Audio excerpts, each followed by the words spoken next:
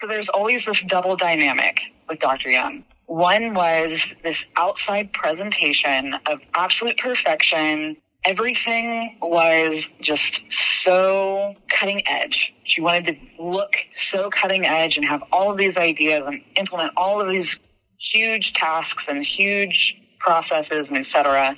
But on the flip side of that, actually working there, she wanted so much control.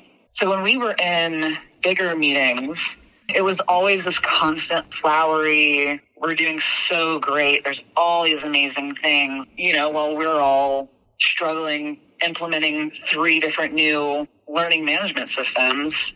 She's like, we have all done so great that we're going to give you a umbrella for your Christmas bonus.